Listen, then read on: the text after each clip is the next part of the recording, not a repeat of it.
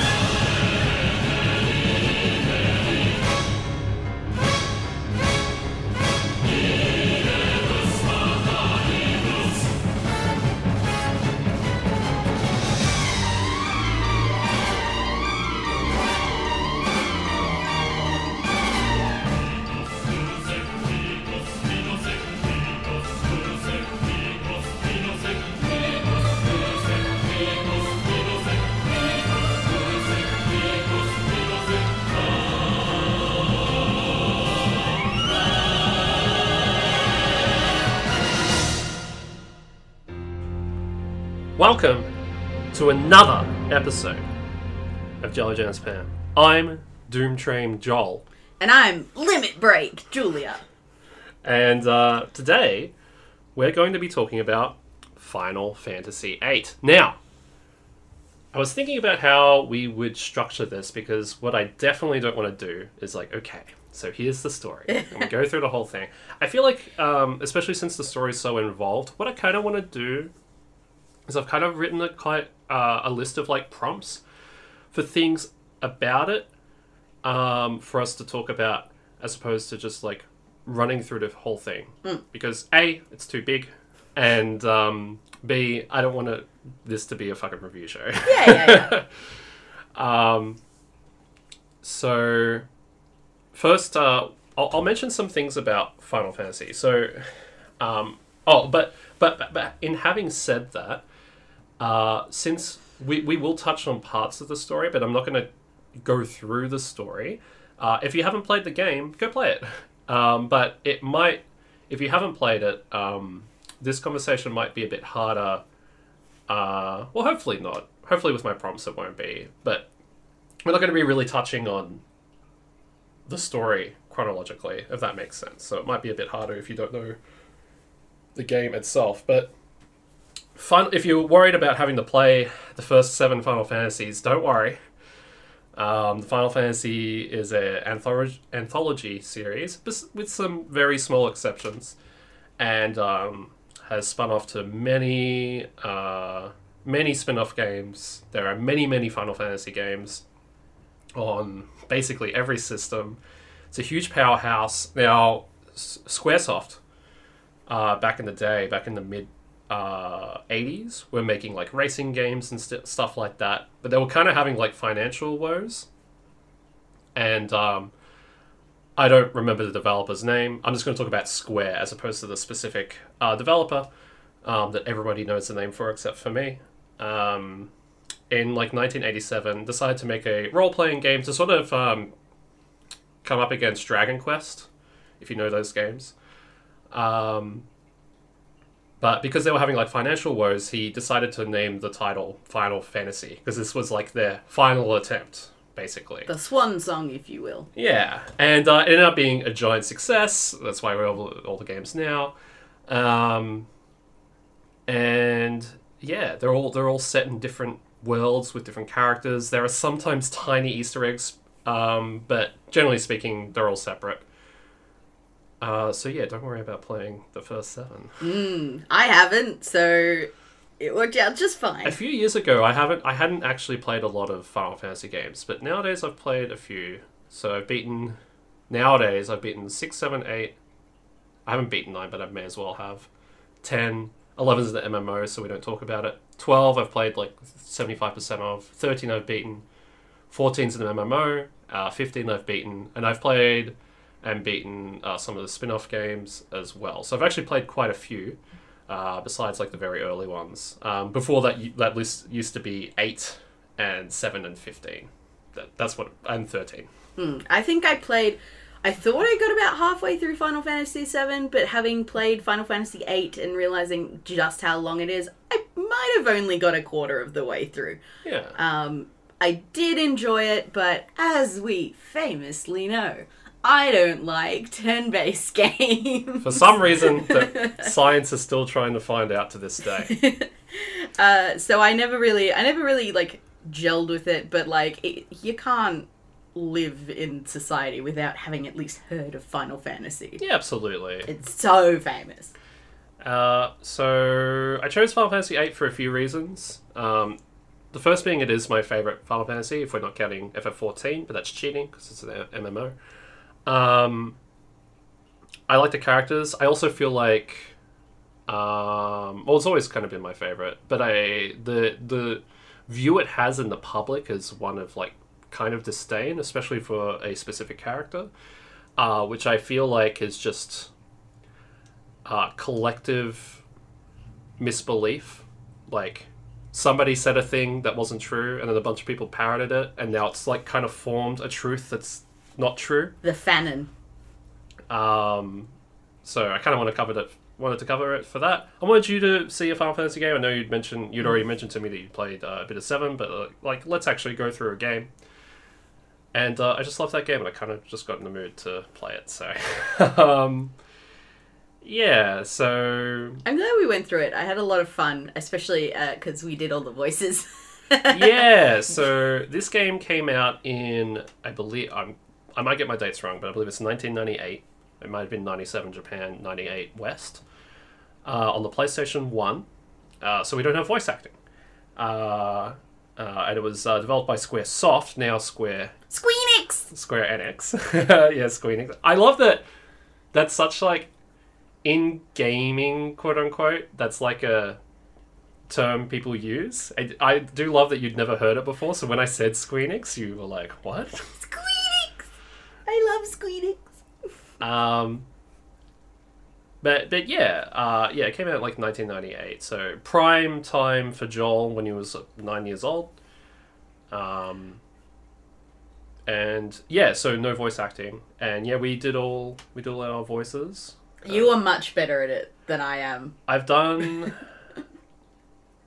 Okay, so I've streamed a lot of old games, which means I've done a lot of streams where I do all of the voices for everyone, and I have to do lots of different voices. So I'm kind of used to it. Although a lot of my villains end up sounding like Skeletor from He-Man. No, it was fun.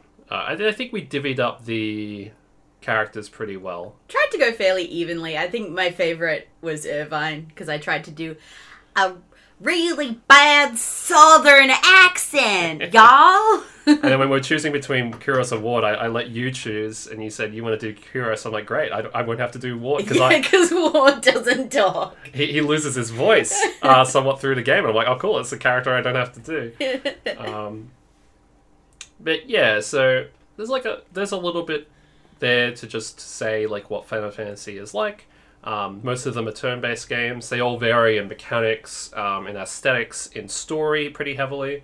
Notably, Final Fantasy VIII was... there's a very famous developer that worked on like up until 7, and he executive produced this game. And specifically in interviews with the development team is that they wanted to make something very different in tone from previous Final Fantasies. They're a lot more serious. This one's definitely a story about love, but more specifically, what do you do once you've fallen in love? What's that like? Like, what happens after that? How do you deal with all of those emotions? I mean, obviously what happens is you become a time-traveling sorceress. That's and true. Deal with your problems that way. Very true. Through world domination. Through time compression. So yeah, it definitely went for a different tone. Much more popular with the female demographic, especially in Japan. Probably because of the love story element. But, I mean, men also loved it as well. I mean, it outsold Final Fantasy VII. Really? Yeah. Ah. But I think a lot of that comes back to the reputation Final Fantasy had been building over time. Yeah. We'll get into Squall in a minute. Also, we should add that we played the remastered. Yeah, there's no differences. I mean, well... The difference is the avatars look a lot cleaner. But yeah, the avatars are HD, not all of them, but the main ones. Thank God, all of the pre-rendered backgrounds are still the same. Which, for 1998, holy shit, it beautiful. looks gorgeous. The cutscenes are incredible. Yes. So, Square has always been, well, besides nowadays, they've always been leaders in, like, cinematics. The sort of shit they were doing was incredible. I don't know if you've ever seen Advent Children, but it's a pretty big deal. But even, like, when Final Fantasy VII came out, the way those characters looked was incredible. Even though they look like little Dorito people. I love the little Dorito people. Even the cutscenes, they look like little Dorito people. And then, like, 2 years later, or whatever it was, when Final Fantasy VIII comes out, you had more realistic looking... Like, no one had ever seen anything like this before. Absolutely incredible. And they still super hold up today. So not just the pre-rendered backgrounds, which are paintings and are beautiful, but then you have these cutscenes that totally hold up. And some of them you can still move in. Yeah. And, like, now we understand why this thing came on 6 discs when it first came 4 out. discs. I thought it was 6. 4. Oh, 4 discs. Baldur's Gate is 6 discs. Oof. But yeah, so... How many discs do you think Elden Ring would fit on? What do you mean, like a standard 600 Like, megabyte? if it was to come out in 1998, would it be like 24 discs? I mean, we could do them. A CD-ROM's 700 meg, so how big is Elden Ring? Does it tell you? Local files. It's 50 gigs, so just divide 50,000 by 700. Don't ask me to do math. It's that many discs. It's that many discs. It's not that hard. Hold on. It's divide 50 by 7, so it's 7. Okay. Oh yeah. 70 discs. Oh, 70 discs. Well, there Yeah. we go. Yeah. It would be 50k divided by 70, or 714 discs. one boss per Oh, disc. sorry. I did the wrong maths. That should be by 700 because it's 700 meg. Hold on, one more time. It would be 71. I was right. It's 71.4 discs. Amazing. So, Anyway. So anyway, a lot of those discs are cinematics. The thing that discs when we moved to discs, CD-ROMs for games and lots of different things, not just games. The thing that it opened it up to was now we can have sound, we can have media, we can have audio. Audio and video takes up so much size. When you're doing cartridges that have like no memory at all, like they had character limits, especially on the NES. Like translation, when you were translating a game from Japanese to English, it was really difficult because kanji takes up so much memory. It takes up so little memory, but English takes way more. So you have to start cutting, chopping, and that's like where a lot of like translation, especially early on, translation issues came in. That's so interesting. I never thought of that. So you were really, really limited on memory for like things like text and everything. Audio, that's why there was MIDI players. It would actually be playing the song in real time as opposed to like playing a track, if that makes sense. But then like when we go to discs, suddenly we have all this space. We can do a lot. So we start working with a lot of audio, a lot of music and video specifically. Speaking of music, this is the first Final Fantasy game to have an orchestra. Like an actual orchestra. All the other ones have MIDI soundtracks. Technically, FF8 has a MIDI sound. Just let's not talk about it. It has orchestral pieces, which I guess I can ask about now. How did you feel about the music in the game? I tend to not pay attention to music in games a lot, but the music I did pay attention to, I really loved. And like the battle music's really great. So Force Your Way. Yeah, the overhead world, the ding ding ding ding ding ding ding dong. Like I would dream about that. Of course, Eyes on Me, very nice. Yeah, I love Eyes on Me. It's the climax song of the entire game for a lot of different reasons, and so much so that Square. Okay, so like PlayStation has this feature where it's always recording, and this happens a lot, like in like Atlas games, like Persona. It will stop recording, like the developer can say stop recording here because we don't want you like publishing videos on it, but people just use capture cards, it doesn't matter. When it plays the song in FF8, I don't know if you noticed it, the like Square had said we're stopping recording here. I noticed because we were entering a cutscene, I didn't kind of realize it stopped with the music. No, because when that music comes in with the lyrics, we had been hearing the song throughout the game, but when it came in with lyrics, it's just like, this is a blocked scene for recording, which is kind of funny for a game that's like 24 years old. But anyway, I love the music in this. Yes, it's beautiful. It's great. I listen to it a lot.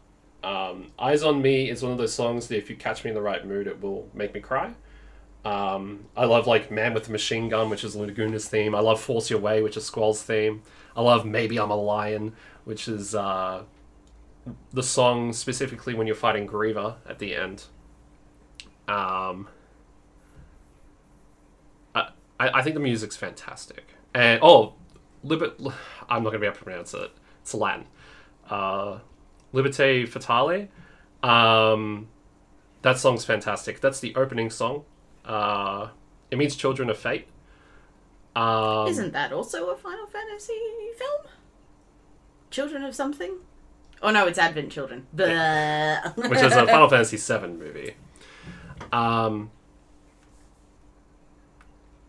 I want to go into it, but like Children of Fate is like a really fitting song to be the main theme of the game.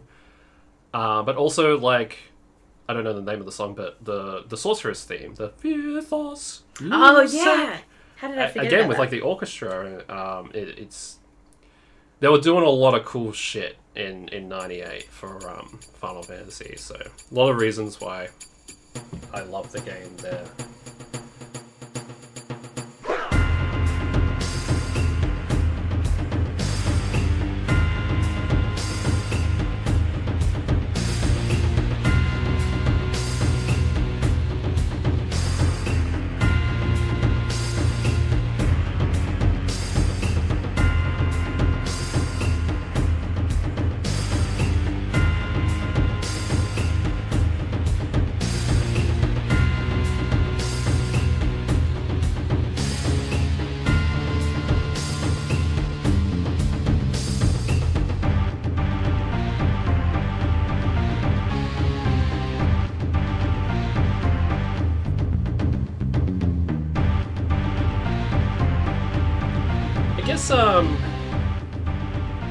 guess the bulk of like what we'll be talking about here, because it's a Final Fantasy game, it's really like characters, character tropes, and character development. So I kind of just like wanted to go through the characters, just like ask you how you felt about them. So, should we save Squall for now or later? Save Squall to last. All right, we'll go through them. So in appearance order. So Quistis. Quistis! How do you feel about Quistis? She is cute. She's the yandere, if I'm getting that right. Probably tsundere. Yeah, tsundere. Where they mean at the beginning, but they like have a soft gooey center. Yeah. I like it. She's adorable. She absolutely has it for Squall. Yeah. So Quistis being to give a very brief setting for what we're talking about here.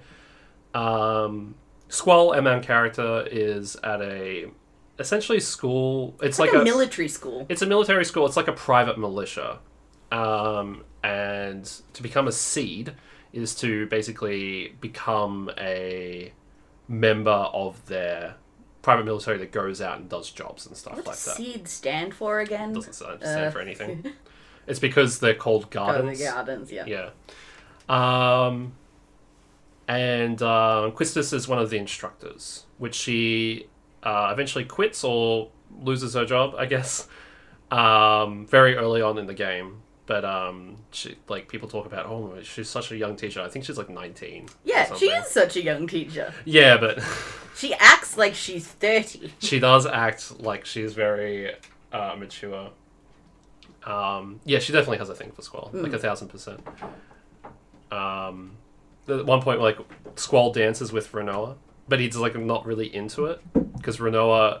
A theme of this is like Rinoa is like pulling Squall out of his comfort zone, and like when Quistis like orders Squall to go on a walk with her, one of the things that she says when they have a conversation is just like, "Oh, so you'll dance with some random, but you won't even talk to me." So yeah, she takes him to like make out point. Yeah, essentially. Equivalent. It's just like, we see you, Quistis. Yeah. We know what you're doing. She wants that D. Unfortunately, I don't think there's like, besides her being like the mature one of the group, I don't really think there's a lot going on with Quistis. She drops the "I want to fuck Squall" stuff pretty quick. Like when Rinoa gets involved, and then sort of like roots for her. She's like the mum of the group. That's but kind not of the, all she is. Yeah. Not the mum like my wife Aqua, but the mum like the stern mum. Yeah, that's. But unfortunately, I feel like that's it for her. Yeah, it is kind of it. The one time I think it comes up in a really good way is there's a point, and we'll get into this when we talk about Squall or Rinoa or both. There's a point where Squall is basically like, "I'll do anything to save Rinoa." And then Rinoa's just like, "Nah, it's probably better if I get locked up." And he goes, "Okay, since you said so." And then she gets taken away, and Quistis is the one that's just like, "Are you fucking stupid?" Yeah. Like, get off your ass, and I don't care what you have to do. You're not going to let her get taken away. And he goes, "You know what?" Like, it snaps him back into reality. So I actually really like that scene from Quistis. But other than that, she's kind of just like the one in the room that says the adult thing. Yeah. I do like that she talks down to Rinoa a bunch in Disc 2. In Disc 2, Rinoa's just like... She wants like a revolution. She wants like a lot of things to go her way, but like is kind of just doing it all on the fly. And Quistis is just like, think for a fucking second about what you're doing. And I actually do like that conversation. It kind of wakes up Rinoa a little bit, not really, but I actually do like the way, like, Quistis feels bad afterwards and then goes to apologize to her, which causes more problems. But I do like that scene. Like, sometimes, I remember one time my stepmom was like really mean to me, which is odd because she's like the nicest person in the world. And I kind of needed to hear what she'd said, and I'm glad that she did. And I kind of felt like that in that scene, and then she felt bad about it afterwards. But like Rinoa also needed to hear that. Yeah. So yeah. That's how I feel about Quistis. I also think her outfit sucks. I love her outfit. Also, she's a redhead, so I'm She's instantly blonde. like... She's extremely blonde. She looks like a redhead. She's blonde. Whatever. She's hot, okay? I don't think... I think Quistis sure. is hot. Okay. Alright, next up in our appearance order is our very excitable Zell. How do you feel about Zell? I mean, he's kind of the same as Quistis in that he doesn't, like, have a lot, but his trope that he fills is, like, the class clown. Yeah, a little. I suppose. It would be right. I love Zell, though. His, like, the face tattoo is really cool. I think it directly inspired by Mike Tyson. It's, like, almost the same design. Yeah. I love his limit break, the little, like, mini fighting game thing you do. Yeah, you punch in, like, different combo. You get a list presented to you. It's semi-random. There's actually an order to it. But yeah, it might be, like, press up, circle, down, X, triangle, square. And then you'll do a specific move, like the dolphin kick. Yeah, and the dolphin kick, I forgot. The dolphin kick is the funniest thing. It just seems so random. But no, Zell is like the cute comic relief guy. Yeah. I don't think he ever precious. He's so precious. I don't think he ever really steps out of that role, unfortunately. No, he doesn't. Oh, well, he does a couple of times. There are a few times in the game where he's extremely knowledgeable. And then Squall essentially turns to him and goes, "Nobody asked. But thank you." And he's like, "No worries." Yeah. He's very excitable. But, like, he actually knows, like, a bunch of history and stuff like that, which is kind of cool. Like, it's, like, kind of like an ongoing thing where he'll just sort of go into these, like, really detailed, like, political history rants. He talks about it when... he talks about the war between Timber and Galbadia, and how they've basically been annexed for 17 years. He does it later with, like, Deep Sea Research Center. He's actually, like, a super knowledgeable dude. I think if like, we were magically transported into the game, I'd want to be a Quistis, but I'm a Zell. Okay.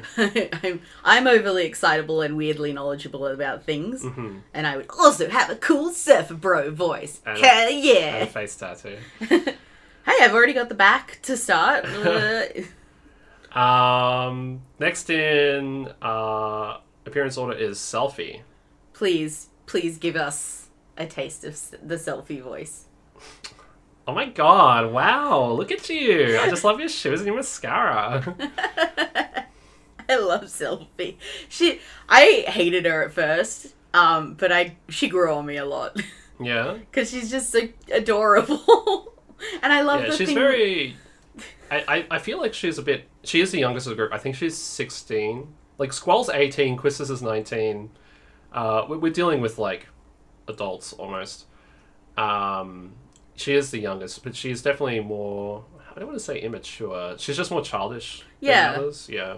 And I like trains. She does like trains. And the cute little thing she has with Irvine is adorable. What do you mean? They have that little thing going. Like, he's really into her. Yeah. Yeah, it's adorable. It's more like an Irvine thing than anything. Yeah, fair. And it was really... I really started to like her after... what was her garden? After that... Travia. After that gets destroyed. Yeah. And they go back and, like... She's still her. She's still, like, doing... But she's obviously, like... She's also obviously very caring. Yeah. Yeah. And I mean, like, even to do with Balam Garden, the one that she's, like... what would be the word? Exchanged to? She's very involved and caring. Like, she wants to put on... She instantly becomes part of the school committee and wants to put on a festival for everybody. Like, and when her festival gets destroyed, when Galbadia Garden attacks Balam Garden, she's, like, distraught. And that's why, like, the group has that little show in Fisherman's Horizon. It's, like, it's not just for Squall and Rinoa, it's for Selphie, because, like, she puts so much work into, you know, having some sort of thing that everybody could enjoy. So... And again, there's kind of not much else. Most of the cast really doesn't have a lot going on, but it's not because they're not interesting characters, it's because they don't really experience any character growth. I mean, they do, but they not on... I feel like one of the cool things is, like, about this, besides, like, obviously Squall, these characters are all kind of already realized. Yeah, right? yeah, there you go. And then we get to focus our character development on like Squall and Cypher and Renoa. Other people, they don't have growth, but it's because they've clearly already done a bunch of growing, which I think is cool. Yeah.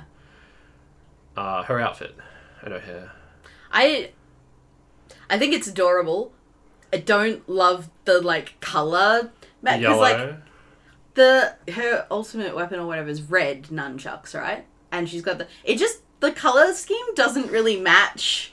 Oh yeah, the initial her nunchucks aren't stuff. red, but yeah. Yeah, I like it on its own, but it doesn't gel with me visually for the rest of the stuff. Mm-hmm. I don't know. Meh. Next that comes up in chronological order is Renoa. So Should we save Renoa till second last, maybe? Or yeah, okay. Yeah. Then we have. I'm just doing main cast, by the way. Yeah. Then we have Irvine. I love Irvine. I hate his outfit. I love his outfit. Irvine is hot. He has like pelvis windows. I would have to look at a photo. I never noticed. I like his jacket more. Yeah, his jacket's cool. Trench coat, I guess. He has pelvis windows. Now, for those, if anybody's listening and you know the name Nomura, all these are Nomura designs. And then now, if you know that person, and now you've heard me say that name, you'll know exactly what I'm talking about, and no more needs to be said. I guess I'm doing a Google later.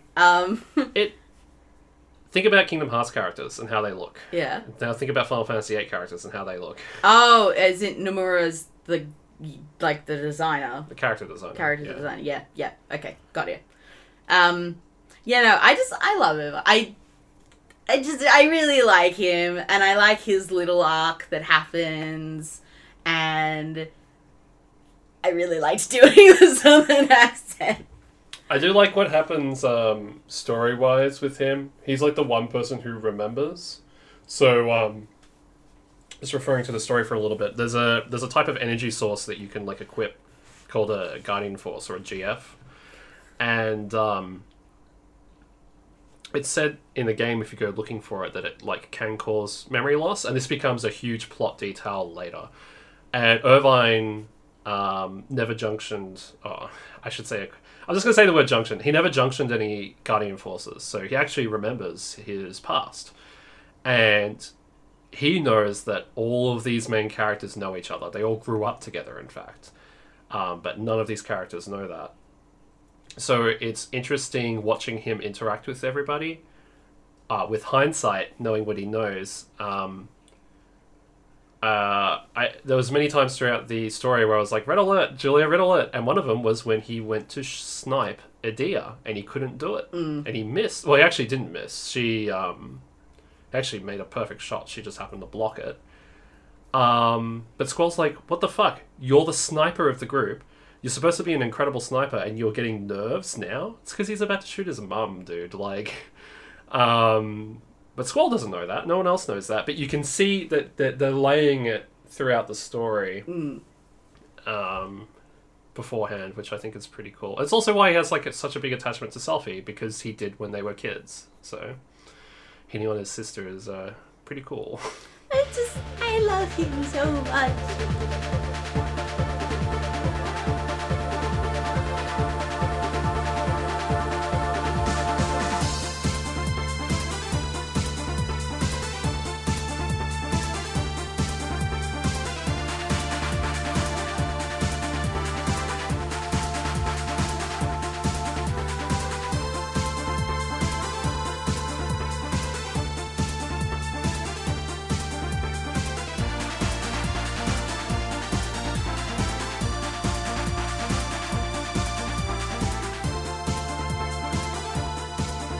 Next, let's talk, and I'll talk about, there's more to talk about, but let's talk about Laguna, I feel.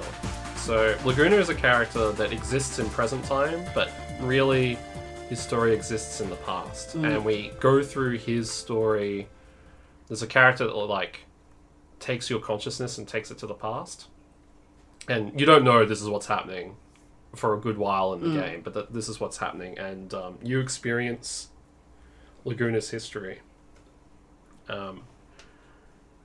What would you say you like about Laguna?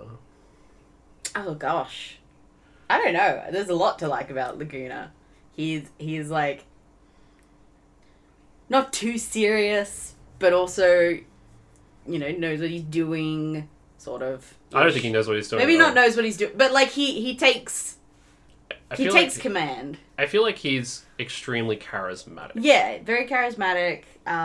Everyone says, even though he makes really poor decisions, he does it with such gusto that people fall in line behind him. And I would label that as charisma, probably. He ends up leading a nation later on in the game, so... I'd say he's the most, like... If everyone else is a trope, he's the closest to, like, an actual human being in the game. Yeah. I just like him. I do like, there's a point in his life where he could, like, settle down with Rain and raise alone, right? This woman he's met who already has a daughter, he's extremely good with kids. And she knows that, like, he wouldn't be satisfied because he has too much taste for adventure. So they end up parting ways. It reminds me of the ending of Fullmetal Alchemist Brotherhood in a lot of really good ways. It's like, I like that sort of, like, happy sadness. It's sad that we're going, but it's so glad that we were together. And, like, allowing the people to be separate is like love in a different type of way. Do you know what I mean? Yeah. And unfortunately, they never get to see each other again. I don't like that at all. I think as a story, it's really cool. But as a person who really likes happy endings, Yeah. I'm just like, but I wanted them to be but together. it kind of, I like it is a happy ending. it is a happy ending. It Yeah, is, Rain but- dies. And, Yeah. like, that's terrible and everything. That cutscene, oh gosh, I was on the verge of crying. That was so sweet. Well, this is why. So we should talk about Laguna a bit. So this game kind of got rushed, and one of the things they really wanted to do was actually have you play basically half of the game as Laguna. You can kind of see this in the way that you interact with Laguna throughout the game. And it was essentially supposed to be two world maps, like one 17 years ago and like one now. And that's why Laguna gets such a heavy emphasis at the end of the game. Like, you're watching this cutscene about all the most important characters, and like a good maybe 40% of that cutscene is dedicated directly to Laguna. And it's like, bro, we've had like 3 flashbacks with you. Like, what's going on? So you can see the elements where Laguna was supposed to be a much bigger deal, and the developers even said if we ever did anything more for Final Fantasy VIII, it would be a Laguna-driven thing. Like, you'd be playing as Laguna, and Squall's story is done. You know, Cross fingers. it will never happen. But I think Laguna's really confident. I think he's unabashedly himself. I think he's not afraid to be nervous. I think he's very funny. Yes, he's very funny. I love his little scene with Julia. No, it's cute, and their little interaction is just really, the whole thing is adorable. Yeah, and, very... That's what the meaningful. song Eyes on Me is about. Yeah. So, like, you get to live through the experience of Laguna going to the bar. He's like, oh, guys, I'm really thirsty. And they're like, yeah, okay. Like, we know you just want to go to the hotel so you can see Julia play. Yeah, so he is thirsty. Yes. And they go to the bar, and they're like, come on. You know, they're like nudging him, come on, finally, go talk to her. And Laguna goes up, and he starts cramping. His leg starts cramping. He can't do it. And then she takes the initiative after the song's over and comes and talks to him. And they end up having, like, a really good night together.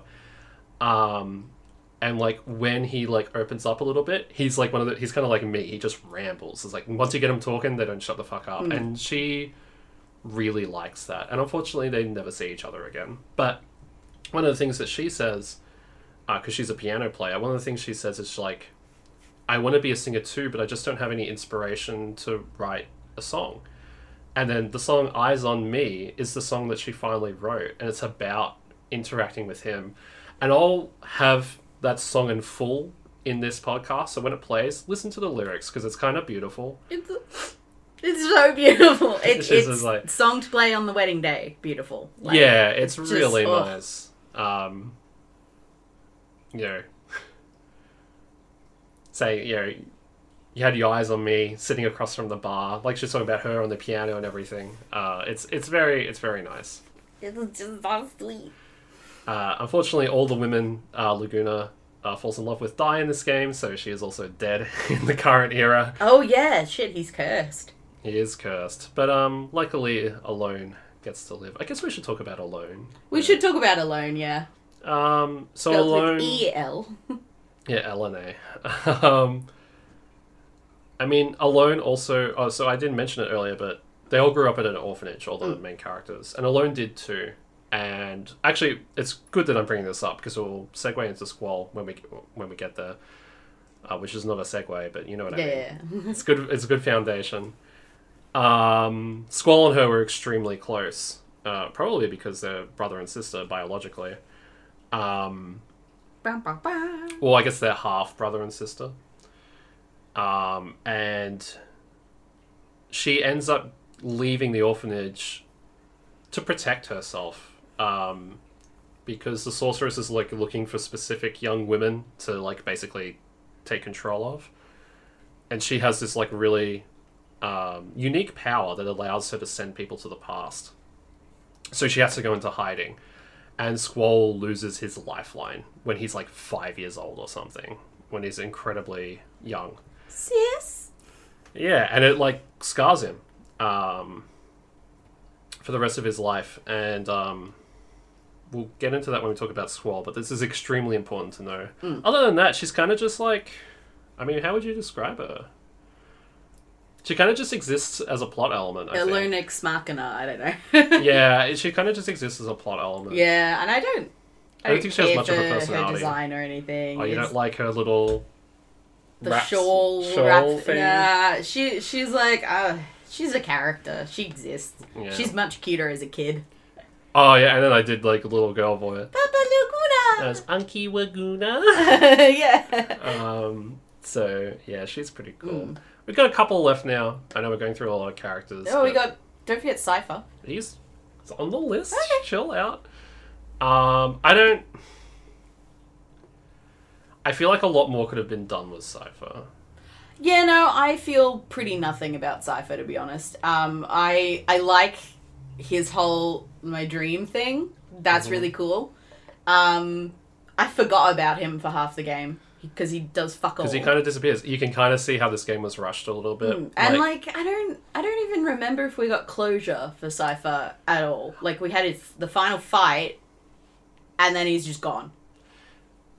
He's in the final cutscene. He's chill. Oh yeah, he's chill like, with everybody. chilling with him. Yeah, but what happened between that? Like, I do like that his friends say a lot more about Cypher than he does.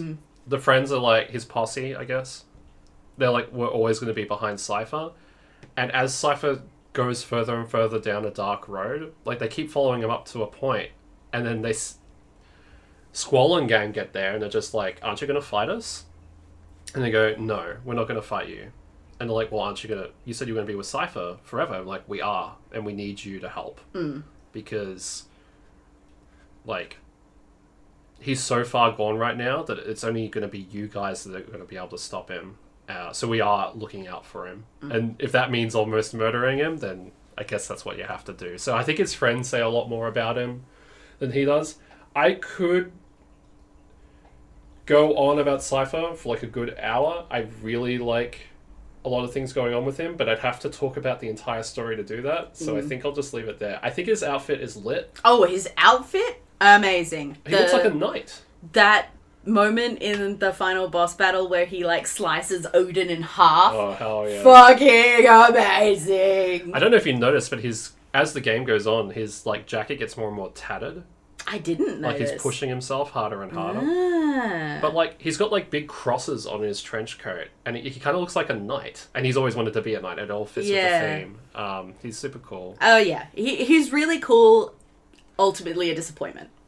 Yeah, I feel like, I feel like feel like it's clear that the developers wanted to do a lot more with him, but unfortunately couldn't. because there's so much groundwork built for him specifically that they just don't go into. I don't think that's... It's too much on purpose for it to be anything other than time crunch, unfortunately. Alright, Rinoa. I fucking hate Rinoa. A lot of people do, and I can understand why. I hate her personality, but I love her because of how she interacts with Squall. See, that's one of the reasons I don't like it. It's interesting, the conversation we had before this podcast, because one of the things I don't like about Rinoa is that she is constantly pushing for, like, physical contact and pushing Squall to immediately be out of the comfort zone, and I don't like people like that. I don't like people who coyly ask for hugs and, you know, just... No, I don't like that whole personality trait. Okay. So what you're saying is you hate a dog. No, dogs are allowed because they're dogs. I love her dog. I love Rinoa's design. Oh, so you like her outfit? I love her outfit. I love her limit break with the dog, especially when the dog just, like, fucking backflips. Yeah, like suplexes. Yeah. And, you know... an Invincible Moon, where, like, the doggo, she throws a treat up and then he jumps across the moon and it's like E.T. for, like, a hot second. Angelo's great. And, like, to a point, I do like her character development. And I do love what they have, like, with her and Squall. But... Yeah, just my IRL discomfort with those kind of people. Sure. I feel like the story being, like, with Squall's trauma and him getting out of his... ultimately, it's about him getting out of his secluded... getting out of his comfort zone. You need a character to push... If that's the story you're telling, it's like, we have this person that's extremely secluded and only relies on themselves because of, like... completely understandable reasons. If the story is him having a lot of personal growth, you kind of need a character like that. You're right. I don't know. I feel like there are other ways to do it than any of that. But also when we first meet Rinoa, she's so naive. But that is a character growth thing that she gets better at that later. It's a good aspect of her story, I guess. Mm-hmm. So yeah, I don't like her personally. Do you think she's hot? No. Really? But that's just because she's not my type. What about when she's in the ballroom dress? I can't remember what the ballroom dress looked like. It shows how much I paid attention to Rinoa. Think about the ending cinematic when she, like, puts her finger up and walks towards the camera like 30,000 times. You remember that? Yeah. It's adorable. I don't think she's hot. Okay. But I can see why other people do. Mm-hmm. She's very body pillowable. She's, she looks fucking fragile. I feel like I'd break her bones. Yes, she does. Yeah.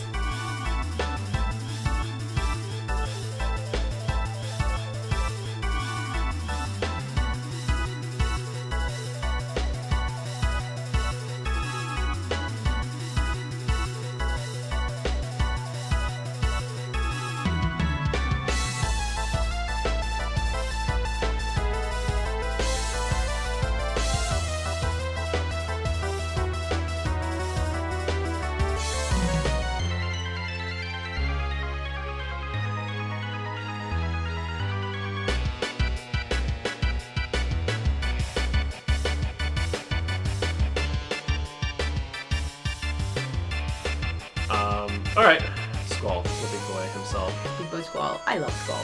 So, I hate the discourse around this character. I've talked to you about this already, but we're doing a podcast, so I'll say it again.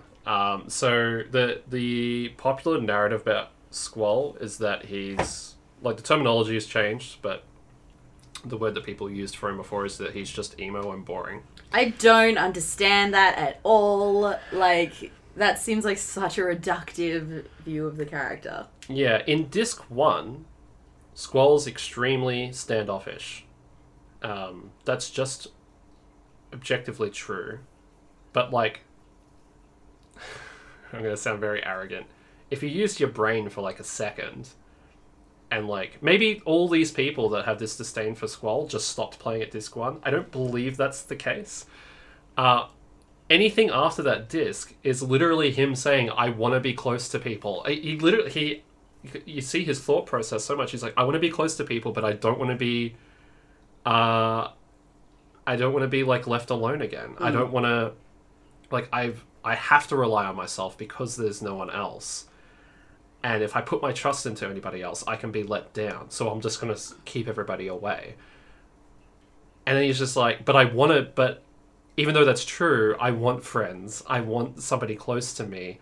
And he struggles with it for 2.5 discs. And then he opens up completely. Just because he's standoffish in the first disc, I don't know how he's built this reputation of this guy who's just like, I'm edgy. And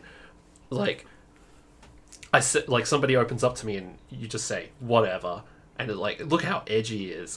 That's not his character at all. People who agree with that discourse are the same people that don't understand trauma and think that therapy is a waste of time and you should just touch grass. That's just truth. It just, it's so dumb. It's just they've taken an initial reading of a character and just dismissed all of the character growth that happened. The story is about him opening up to people. That's what it's about. There's a sorceress from the future and time compression. Those are things that happen and that's the plot. That's not what the game's about. It's about Squall growing as a person, opening up and falling in love. That's the story. And for so many people to have missed that, it bothers me. It bothers me, especially having played so many hours of it now. And it's it's so blatantly, it's just said outright. He's like, I want to be close to people. He spends a whole disc worrying about that. And then when Rinoa goes into a coma, he's so worried about it. Yeah, and he's like, I'll quit Seed. I'll quit everything. I don't care. I'm dropping everything because this relationship that I've built is more important to me than anything. I am now making myself the most vulnerable I've ever been. Before, he didn't want to bear anyone's burdens, right? Because he's afraid of being left alone. And then he literally bears the burden of Rinoa as he carries her to another continent on his back. The metaphor is literal in this. It's just... I love him. He needs all the protection. He's beautiful. And his design is fly. I think he's a very good-looking character. Very good-looking. I love his outfit. I love it. I love the feather motif throughout the entire game. I love the lion motif to do with him. The gunblade is just really fucking cool. People meme on the gunblade.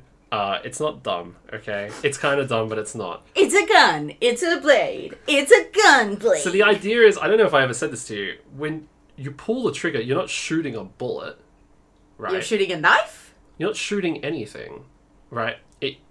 Then why is it a gun? It's just called a gun blade. When you pull the trigger, the gunpowder goes off, and the idea is it's supposed to extremely vibrate the blade so that it cuts through things easier. Oh, yes, we did talk about this, really early. So, now, anyone who heard that description is just like, oh, come on. Yeah, no. That's kind of dumb. Yeah, it's kind of dumb, but, so is the Buster Sword from Final Fantasy VII. Dumb things are cool. I think it's super... I think the Gunblade's super cool. I will say, compared to, some of the other characters, and especially the GF moves, his Limit Break was actually not that exciting. You didn't like Lionheart? Lionheart... Really? It's cool. So you don't like Renzokuken at all? It's not I don't like. They're cool. It's just, in comparison to fucking the end, and, Angelo in front of a moon, it was...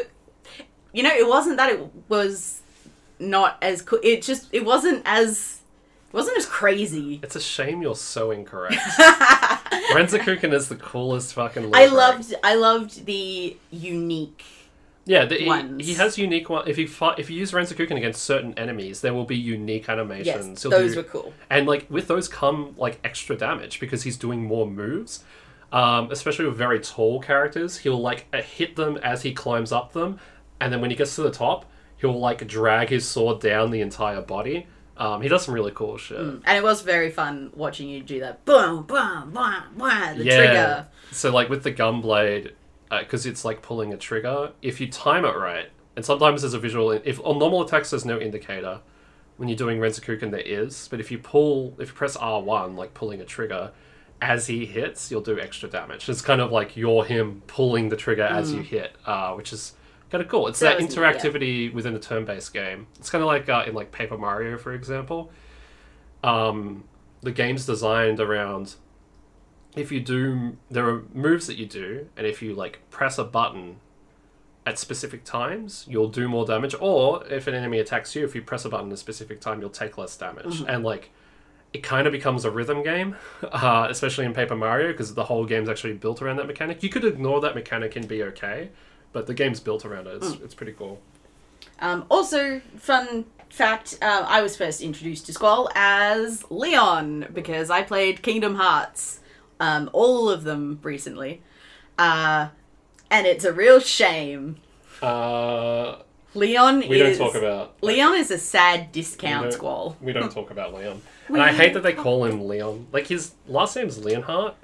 Oh, that's why they call him... Well, no, on the Kingdom Hearts wiki, he's using it as a code name. Just call him Squall. I don't know why they don't call him Squall. Yeah, like, Aerith doesn't have a code name. Aerith is nothing in those games. She just smiles at the camera. That's all she is. I mean, all the Final Fantasy characters are nothing in this game. Except maybe Cid. I quite like Cid. They don't exist anymore. Like, the games aren't about the crossover anymore. It's all Disney, which is fine. I mean, it's disappointing, but it is what it is. We're not here to talk about fucking Kingdom Hearts.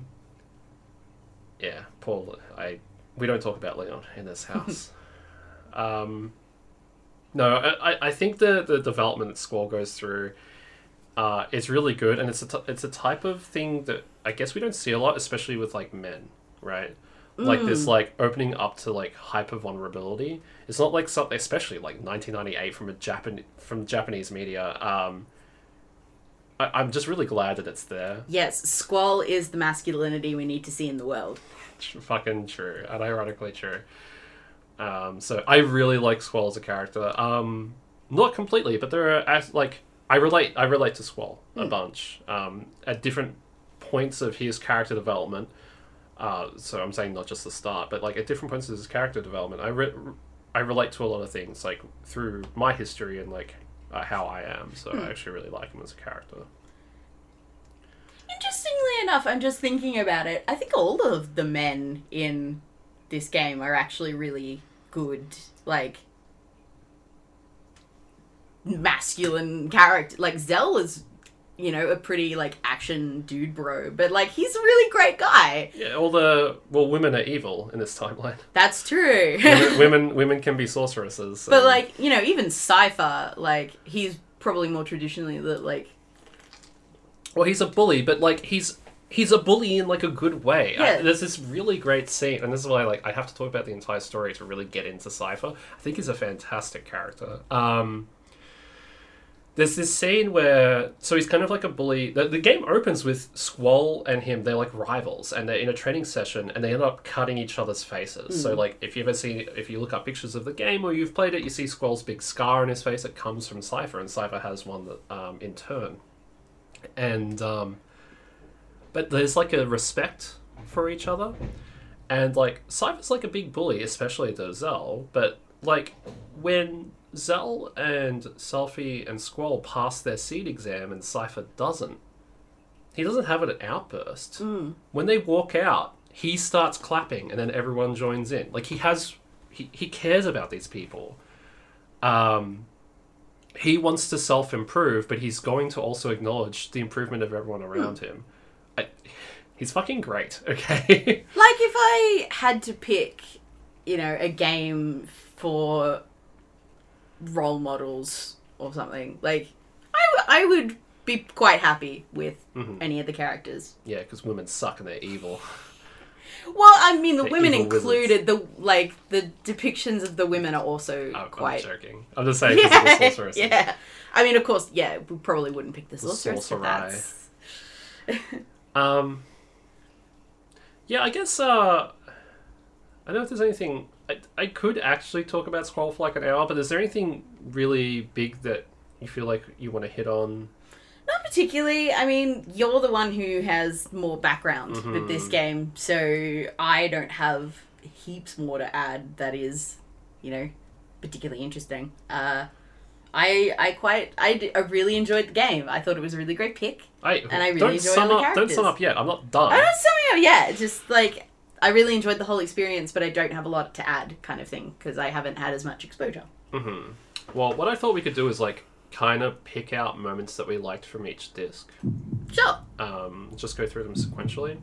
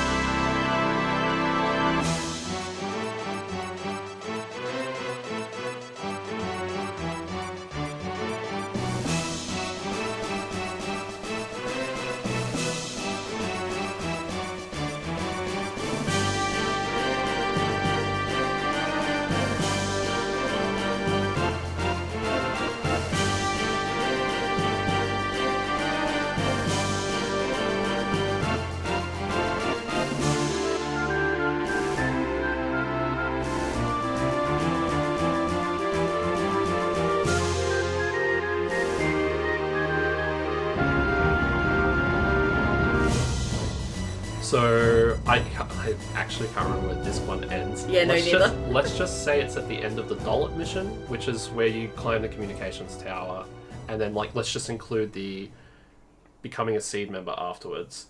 Were any standout moments to you?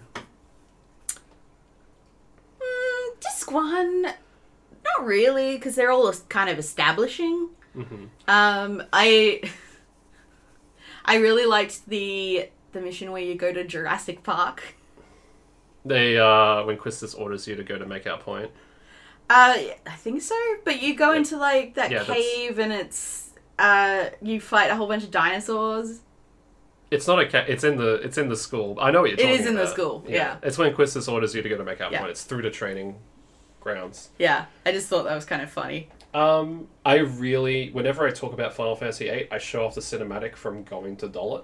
I love that cinematic. It's the one where it starts off with a bird's eye view of the ocean, and the moon is reflected on the ocean, and all the boats are going across, so it looks like the boats are going across the moon. Mm. And then it goes down to Squall's point of view, and he's looking at the tower, and he's looking at his briefing, and the music's so good. There's a heart. I want you to watch it. Actually, we'll pause and watch it. But there's a heart thump at the start. It's dun dun dun dun, and then the orchestra comes in. Dun dun dun dun. It's so good. And then the boats go over it crashes into the port essentially, and then crashes onto the land, and then like you were saying earlier, it's seamless from cinematic to gameplay.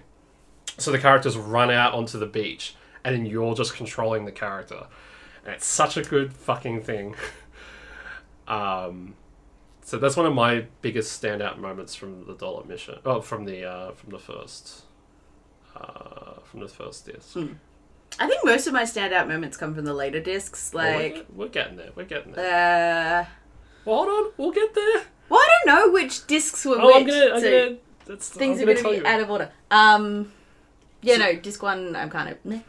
Alright, disc 2 ends when the fight between the Galbadian Garden happens. So when Galbadia Garden crashes into Balamb Garden. So. Oh yes, right. So everything included in this is disc 1 ends with the assassination attempt on Edea. Okay, so that with Irvine. Mm-hmm. The cutscene where they run through the crowd. Festival? Yeah, that was fucking amazing. Yeah. I was all over that shit, and like Renoa's getting possessed and stuff is going wild. She gets like thrown around the room. Yeah, no, that was insane. Loved it. Big standout moment right there. So yeah, at the end of disc 1 is when Squall, Edea uses her limit break on Squall. Yeah, that's right, and we all think he's dead. Yeah, for about 20 seconds. Yeah. Okay, yeah, so disc 2 is from that point, after the failed assassination attempt, is like when we go to Galbadia Garden, because it's protocol, and then Renoa thinks Cypher's dead, and then we go to... sorry. You get captured, and you get tortured by Cypher. You're in the prison, after another flashback sequence, I should say. And then you escape, and then you check on the gardens, because missiles have been shot at Trabia and Balam. And then you go to Balam Garden. Turns out it can fly. Yeah, no, when you find out that the garden can fly, I was like, I gasped. It was amazing. And plus it opens up that whole, like, open world thing again, and you're like, holy shit! So yeah, one thing about Final Fantasy games is you progressively get better access to the world map. So you can always see these places that you could get to, but you can't quite get there yet. And this is one of those. Ragnarok being the next one. Side note, Seed is created by Cid and Edea to stop Edea. How does he not know that the garden can fly? Because he wasn't the one who built... Like, he is the one who built it, but, like... The Norg, the Shumi that's there, he put up all the money.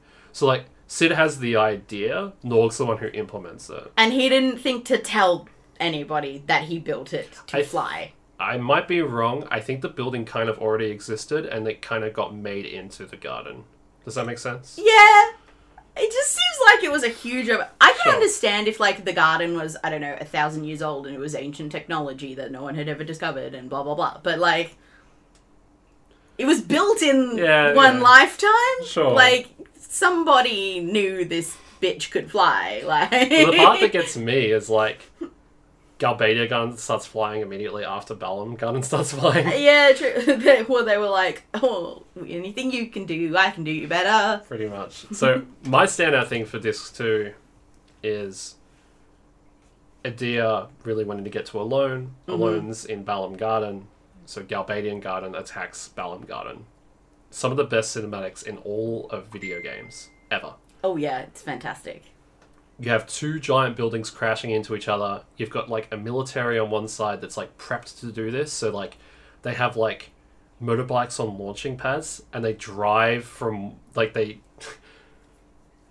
have the launching pads push them off their garden, and they soar through the air and land on the other garden. They're driving around. They've got dudes in robot flying suits that, like, attach to the other garden and, like, break in through windows and everything. And then, like, when Balam Garden goes on the counter-offensive... and crash into them and spill out into their areas, and you have that scene where you're running past the pre-rendered cinematic of this, like, all these students from these two different gardens fighting. They're using magical spells, using different types of weapons. There's one point where a dude he's riding this motorbike, and this guy, which I think he has a gunblade actually, like, hits him off of the bike as it's going, and this is all happening in just, like, a couple of seconds as you run past. It's fucking so cool, dude. And then you follow that up with this really tense, like, Renoa's dangling off the side of the building. You gotta go rescue her. How the fuck are you gonna do that? And you have that intense, like... punching match. Yeah, the punching match when you're on the jetpack or the ladder or whatever, and then you're, like, flying around to get Renoa. Like, it's really tense, and it was so cool. There's a point where, like... when you're doing that punching match, it's another one of those things where you're interacting on a pre-rendered cutscene, and at one point, it's a scripted thing, so you'll notice once I won that fight, you kind of just floated around for a while. It's because you could still be fighting. It's actually a time limit.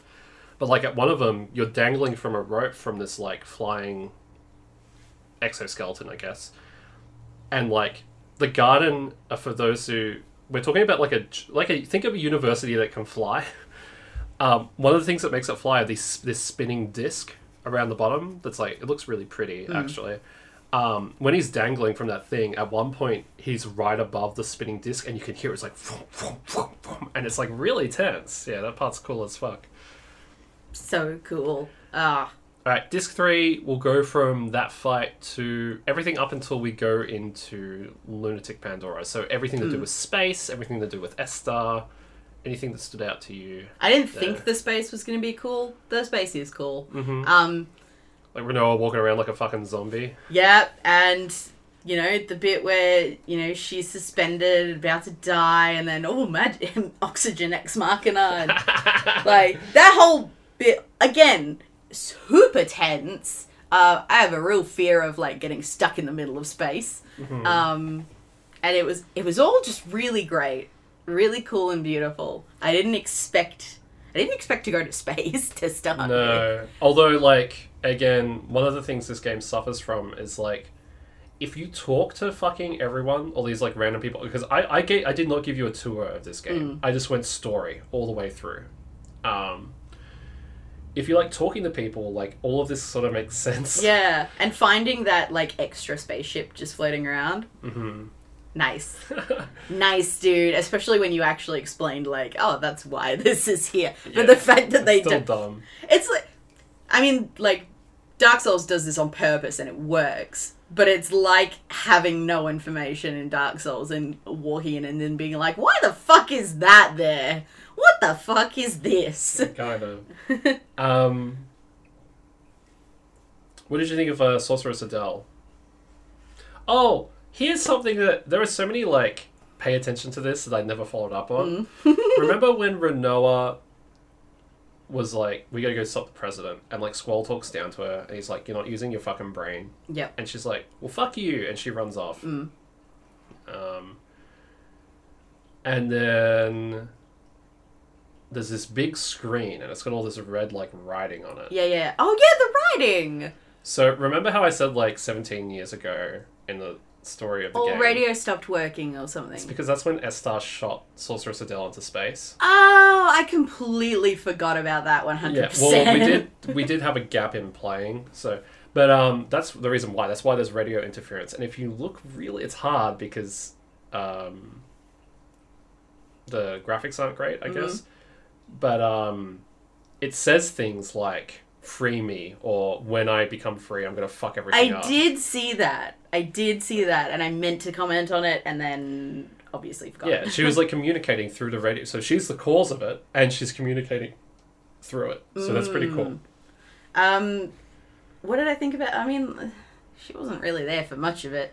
I thought her design was really cool. The battle was really cool. Yeah. Wish I'd seen more of it. Well, that's another thing. And we'll end on it, but talking about the difficulty in this game, I made short work of most fights in the game. And I loved, like, the strategy of, like, she's got Rinoa strapped to her. So you can't... Lurched. Yeah, so you can't do any, like, AoE stuff or, like, anything that would hit Rinoa. Yeah. So the strategy of that was really cool. I don't have much else to add, though.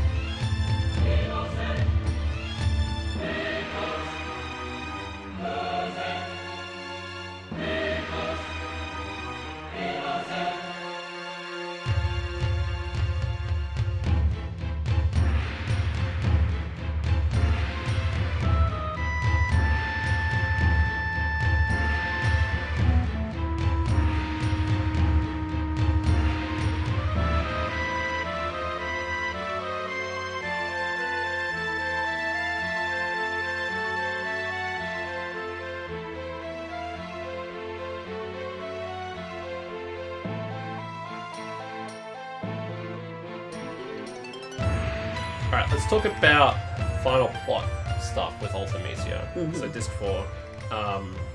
Is there anything that stood out to you when we go to Ultimate... Like, basically everything having to do with time compression. I like the whole endless loop thing. I love it when time travel stuff does that. It's really fun. Otherwise, it was just kind of, by the way, there's time travel. Or time compression, whatever. I felt... Did you like how abstract it got? I mean, yeah. It just kind of, like... I don't know. We had all this build up and then it fell a little flat for me. Not completely, but like, you know, you're lost in space time and then you have a really long cutscene and that's the end of the game. Like, well, yeah. But I did like it. I really like the time loop stuff. I love. I don't think I'll go into the conspiracy theory that I love here. I think like no, you should. I'd have to go into the entire story of the game to talk about it. But I like all that stuff. I think I love how like anyone who's listening, go watch the final cutscene for this game. It's so cool. Just that, especially that part where like it just plays Rinoa walking towards the camera, like the same shot over and over and over again, but her face is like blacked out. Yeah, no. Or she's out of focus this time, or you know, it's supposed to represent like Squall focusing on the person that he cares about, but he can't like find her because like I'm finding a specific person lost in all of space-time that's all been made one time. I think it really succeeds at like it's not like it's not like we're doing time travel so we're falling down a hole and there's floating clocks everywhere. I feel like it's way more sophisticated than that. Yeah, you know, I feel like because I remember ages ago we were talking about Soma and I was like, oh, I really love the whole the identity crisis blah blah thing, and you were like, I've seen it like a billion times, so I'm kind of over it. That was that's where I sit with this whole like abstract time thing, because I've seen that done like a billion times when it comes to time travel stuff. Doesn't make it any less awesome and cool, but the impact is a little lost on me. I did really like it though. How did you feel about the design and the evolving design of Ultimecia at the end of the game? Nice. It was cool. Yeah. And I liked that whole, like, I'm gonna junction with the GF instead of the other way around. Yeah, they become one, and, like, you look at the design, really, like, she doesn't have a face, but then, like, also there's, like, a woman upside down. Yeah, that was so neat. Yeah. Very good design. Yeah, no, it was a very cool fight. What, three, four phases? Let's see. There's the first phase where you fight her, then you fight Griever, and then she junctions with Griever, and then I think that might be the final phase. And the amount of times we had to like dice roll who would get to fight her. Yeah, I fucked up. Like, because of the way I approached the game, I kind of fucked up. It made, like, all of the game easy, and then it kind of made, like, the end of the game, like, well, I hope I get the right characters, because you don't get to choose your characters at the end of the game. I got through it. That's fine. Also, the thought of, like, when one of your party dies, and then she fucking cupids it into oblivion. Yeah, like, if one of your characters faints, she can use her next turn to literally remove them from space-time. Yeah, fucked me up, man. Well, she actually, like, Thor snaps them out, because they, like, they actually disappear the same way. Yeah, it was terrifying. Wait, did I say Thor? I meant Thanos snap. Yeah. No, I loved that. I thought that was really cool. Yeah, so, maybe you can see some of the reasons. I'm going to go to mechanics in just a second, but I'm just summing up how I feel about it, like, artistically. Hopefully you can see some of the reasons why I really like Final Fantasy VIII. Absolutely. Like I said, it was a real wild ride. I don't want to spend too long on this, but because we kind of talked about it in the difficulty in games, I'm going to go into a bit of nerd talk here. So the way the game functions is you have these GFs that we've been talking about. If you let's use the word equip. If you equip a GF, it basically, the GF can learn a bunch of abilities that attach to your stats. So if you level up your GFs in certain ways, you could make it so that they open up your health stat. And if you have really good spells, you can put spells in the health stat to make you have a shit ton of health. Or you could put specific types of spells in the fire... you could put specific types of spells in the strength stat to do either a lot of damage or specific damage. Like if you put a really strong fire spell in the strength, you'll do fire damage when you hit the enemy. It's very open. One of the one of the tutorials at the start of the game is like the T-Rex is really scary, but it's really weak to sleep. So put the sleep spell on your attack on strength, and every time you hit him, you'll put him to sleep. Oh shit! I'm gonna backtrack a minute. Mm-hmm. Another standout point for me: that zombie fight where you kill it by healing it. Yeah, that was so cool. Yeah. Really neat idea. So, long story short, there are ways to engage with the game where you don't get experience, but you get the points that you need to level up the GFs, essentially. There's this mechanic called card, where instead of killing an enemy, you turn them into a card, and you get the points as if you'd killed them, but you don't get XP because you didn't kill them. So if you exploit that, you can never level up, and basically make the GFs open up all of your stats to magic, and then you can get magic, really powerful magic, in lots of different ways. I actually didn't exploit it that much, Julia. I was not getting like the very high-end magic in the game, so I could have been way stronger. I guess what I'm saying is like, it gave me the options to do that. I feel like if you want to make your... Well, and the reason this works is because the enemy will always scale with you. No matter how strong you get, the enemy will stay as relatively strong. So if you can inflate all of your stats, like imagine you leveled up 50 times without ever actually leveling up, you're going to be shitting on everything. And that happens. We went up to Adia the first time we fought her, and I hit her once and she died.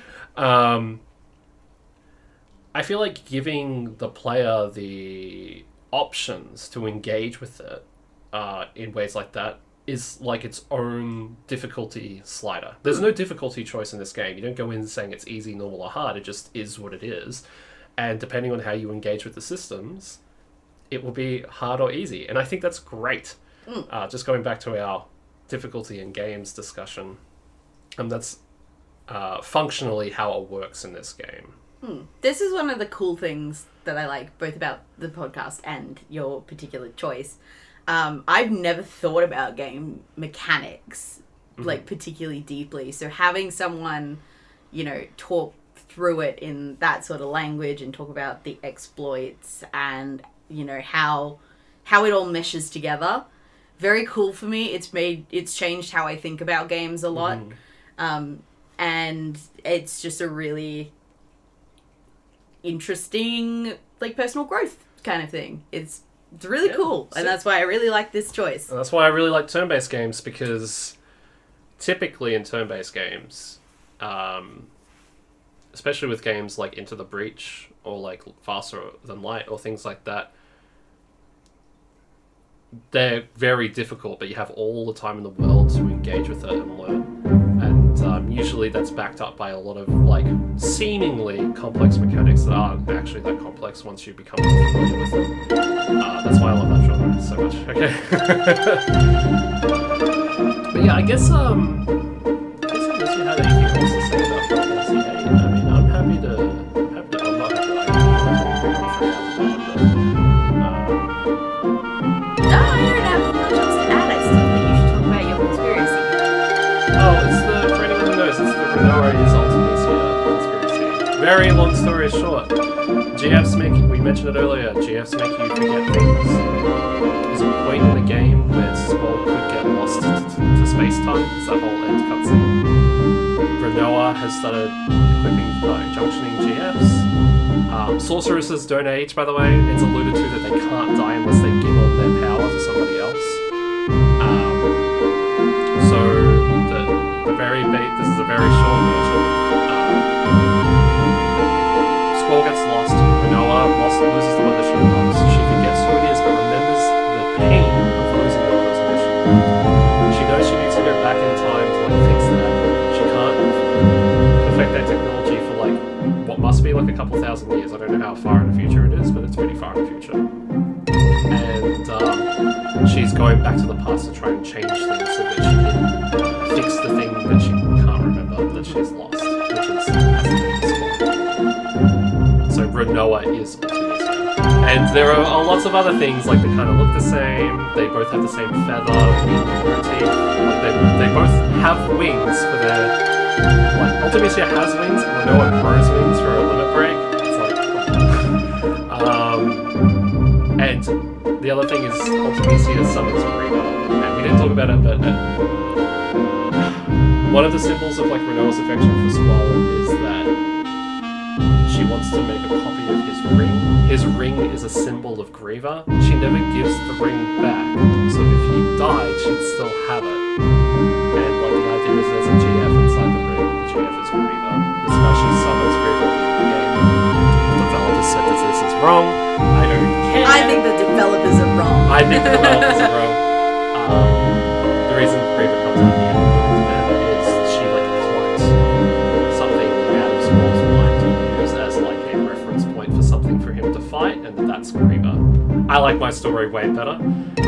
Renoa is definitely Ultimecia. They literally overlap their faces in the abstract cutscene at the end. They overlap their faces like they're the same person. It's like, maybe this is the wrong usage, but it's Occam's razor. The simplest explanation is usually the correct one. Even if the simplest explanation is not what the developers went with. I really like it. It also creates... I like time loop stories, but I specifically like romance time loop stories. And we've talked about them on the podcast before. I love Steins Gate for that. I love Misfits for that. I love Final Fantasy VIII for that, if you believe in this theory. So... But that's just a theory. Okay. No cringe on the podcast.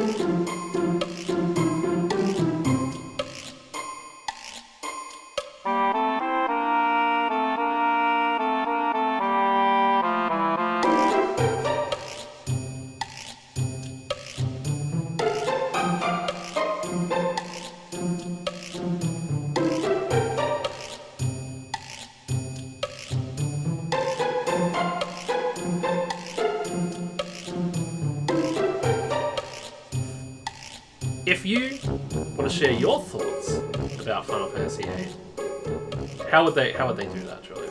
Well, Joel, we have an email address. It is jellyjamspampodcast@gmail.com. That's jellyjamspampodcast@gmail.com. Send us mail, please. And how many chocobos out of 10 would you give? And I know you didn't really play it. You were kind of like a tourist. Oh, I was a tourist. I'm giving it 10 out of 10 chocobos. You're giving it Wait, you're going to give this a 10 out of 10 chocobo? Yes. I thought it was great. I thought it was, a pretty perfect experience. Wow. Despite, what I think about some of the characters. Jesus Christ. Oh, okay. I'm surprised. I'm going to give it, unfortunately, an 8 chocobo out of 10. How dare you? Well, I love this game. It has problems. You have to seek out the story. It's not presented to you very well. Mechanically, there are a bunch of problems, which I don't mind, but I can't ignore that they're bad. Sitting there for an hour drawing spells out of a enemy sucks. But you didn't have to do that. It doesn't respect my time. And I don't like that.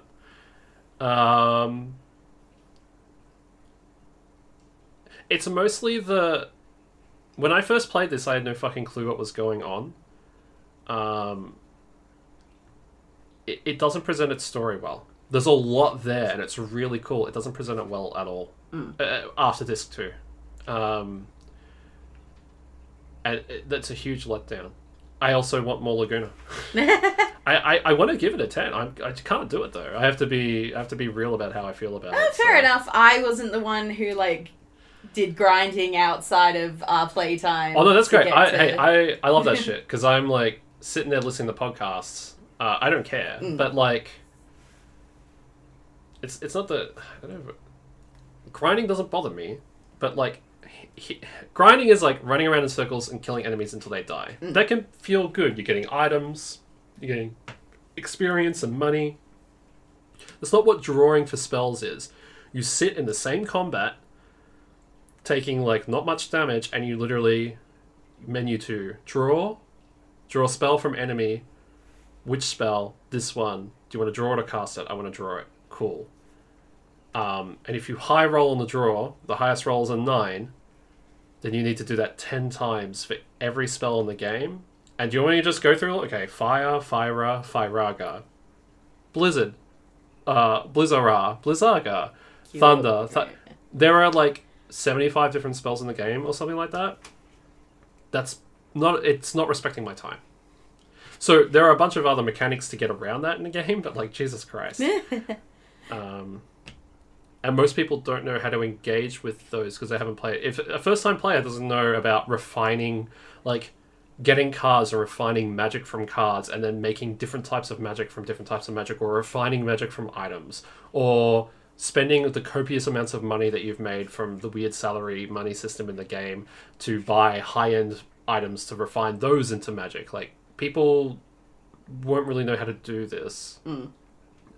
That's not good design. It doesn't lead anyone to do those sorts of things, I don't think. Fair enough. Yeah. Alright, tell me what we're doing next time. I gave this a lot of thought because after doing...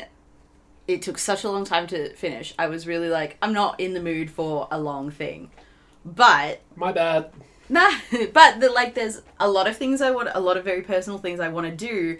And you said something to me a few days ago, and I was like, yay, like, why the fuck not? Why the fuck shouldn't I do this thing? So, Joel, the next... I predicted this. The next nomination. I streamed last night, and I literally said, this is what Julia will recommend. And I'm about to hear it, so tell me. The nomination is...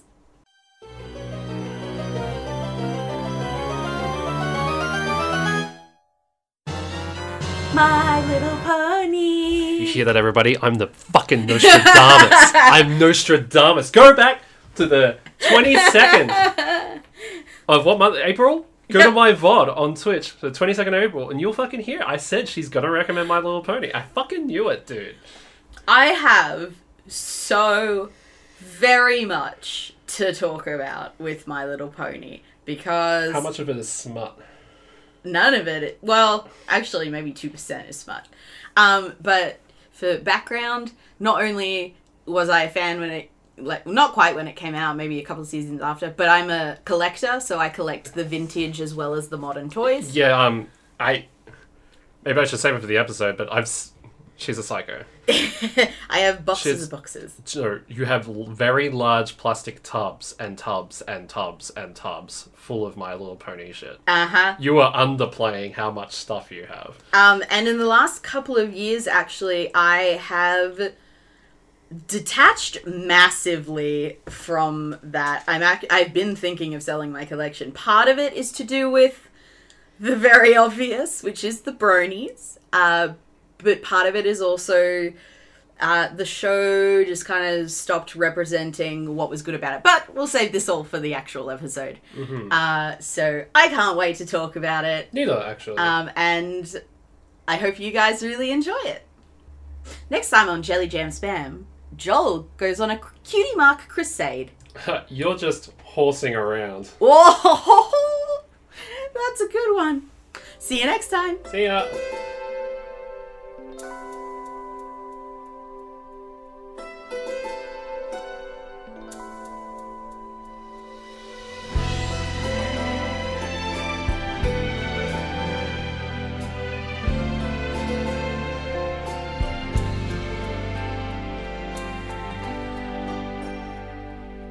Never say my songs on the stage on my own.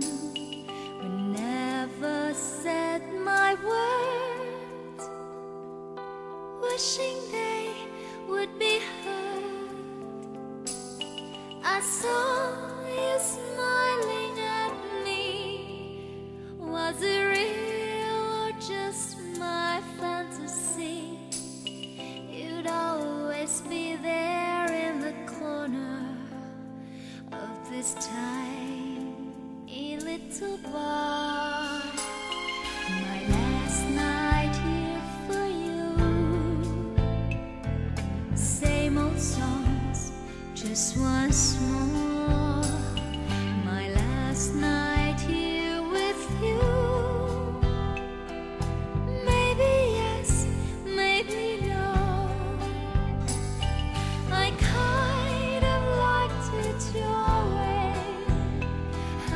shyly placed your eyes on me. Did you ever know that I had mine on you? Darling, so there you are, with that look on your face, as if you never hurt, as if you never down. Shall I be the one for you, who pinches you softly but sure? If frown is shown, then I would know that you are no dreamer.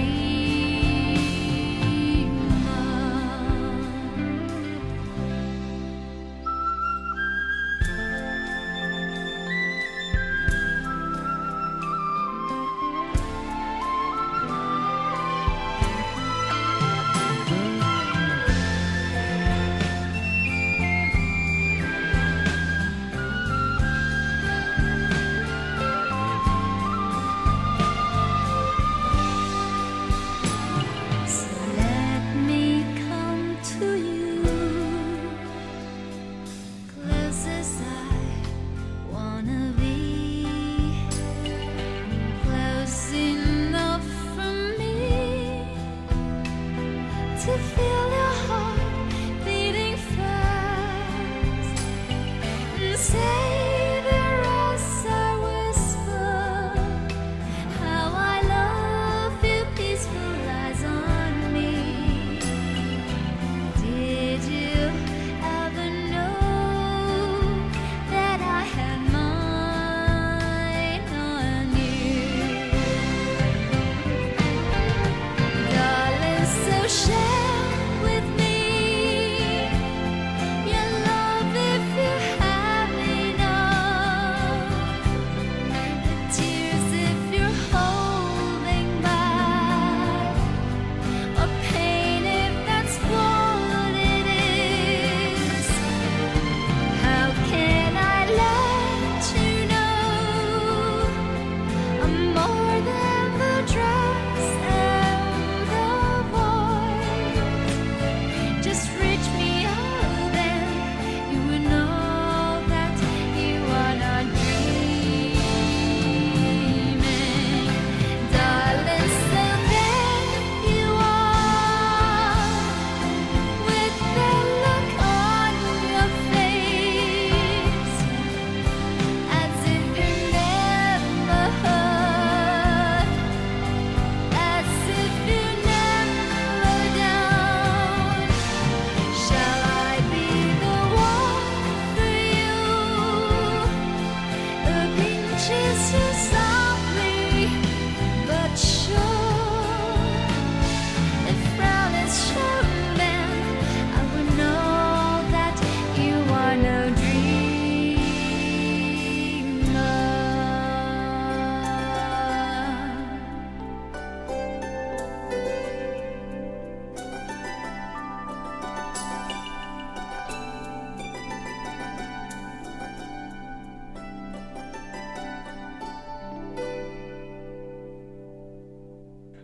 Want to go clopping, Julia?